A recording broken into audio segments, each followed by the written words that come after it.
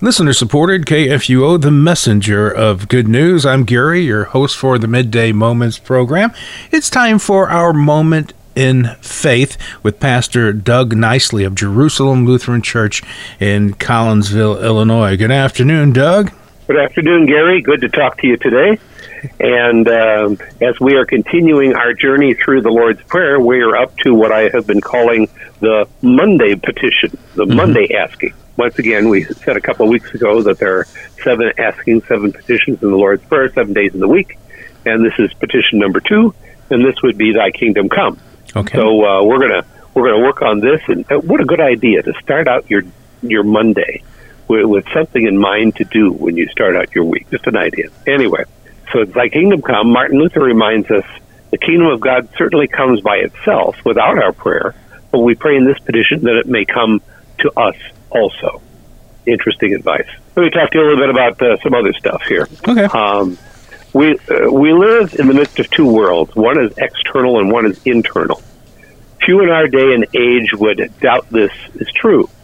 The disagreement we Christians have with those who do not know or love the Lord Jesus Christ is whether the enemy is inside of us or outside of us. Christians believe the enemy is within, which is very different from the world in which we live. Our old friend Martin Luther describes this struggle with our eternal enemy in a prayer book he wrote for his barber in 1535. Yeah, I get the impression, he was just sitting there having his haircut, and his barber said, tell me what the basics of the faith are all about. So he went home and he wrote a book. Well, that's one way to do it, I guess. That's right. Yeah. Well, Luther was that way. He was very creative, and I'm glad we had the opportunity 20 years ago to go to Germany because we learned so much about Martin Luther that we didn't know before. Mm-hmm. All right, so here's what he writes to his barber.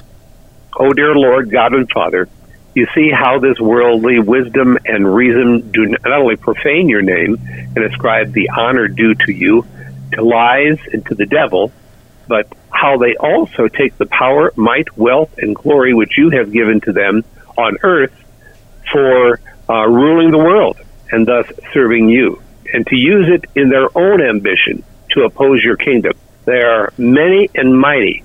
They plague and hinder your flock on earth and think that they are plaguing them by rendering godly service to you, but they're not. Since God's kingdom does not come when we achieve our goals, win elections, or meet sales quotas, or get others to do what we want them to do, there must be another way. And here Luther reminds us, God's kingdom comes when our Heavenly Father gives us His Holy Spirit, so that by His grace we believe His holy word and live a godly life here on earth and in heaven forever. And that's so true for what's going on in the world in which we live. Yes, it is. Here's another take on this. Sometimes I remember books. I don't know if I mentioned this book to you before.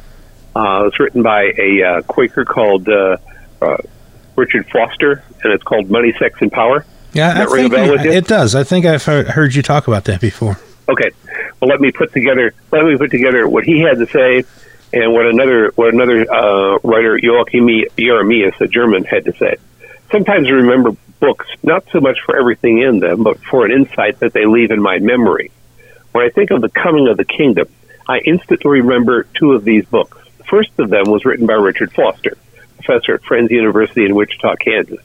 This book is titled Money, Sex, and Power.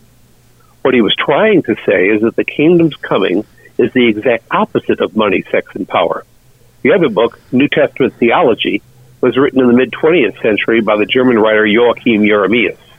There he teaches us that Jesus describes three other influences upon us as great.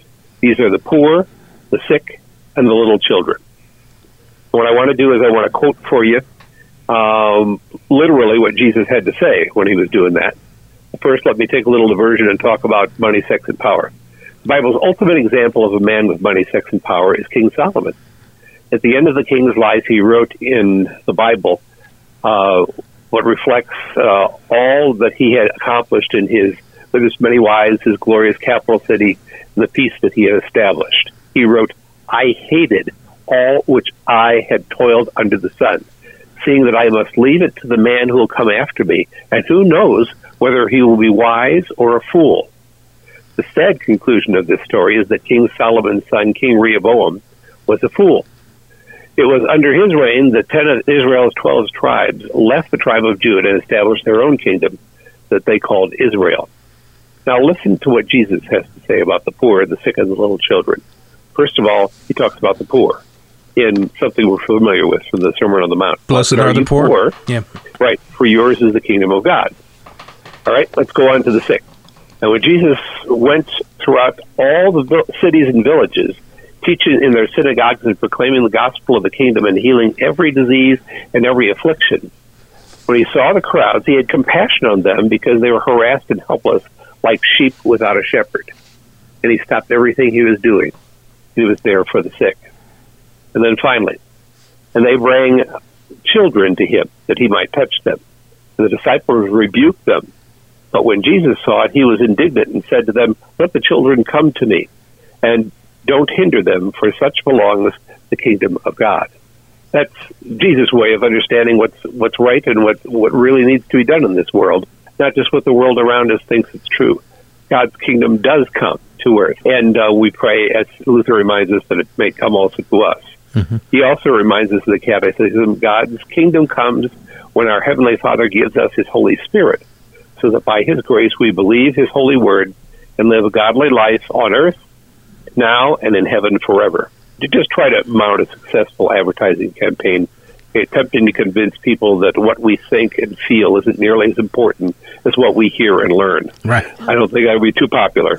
Yeah. But these words in the psalm, words of the Psalms ring so clear when it comes to "Thy kingdom come," or the praise song. Your word is a lamp unto my feet and a light unto my path. Yeah, that's the ultimate answer. Good song too. Yeah, wonderful song. Yeah. Could you lead us? I could lead you a prayer. Yeah. I might sit down and play that on the computer. Yeah, do that. All right. Lord, we acknowledge that your kingdom is indeed coming, but we pray today that it may come also to us. For we pray in the name of our Lord Jesus, who sent his Spirit to teach us all the truth. Amen. Amen. Thank you so much, Pastor Nicely. Happy Thanksgiving, Gary. Same for you. All right. Thank you. We are the messenger of good news worldwide at KFUO.org.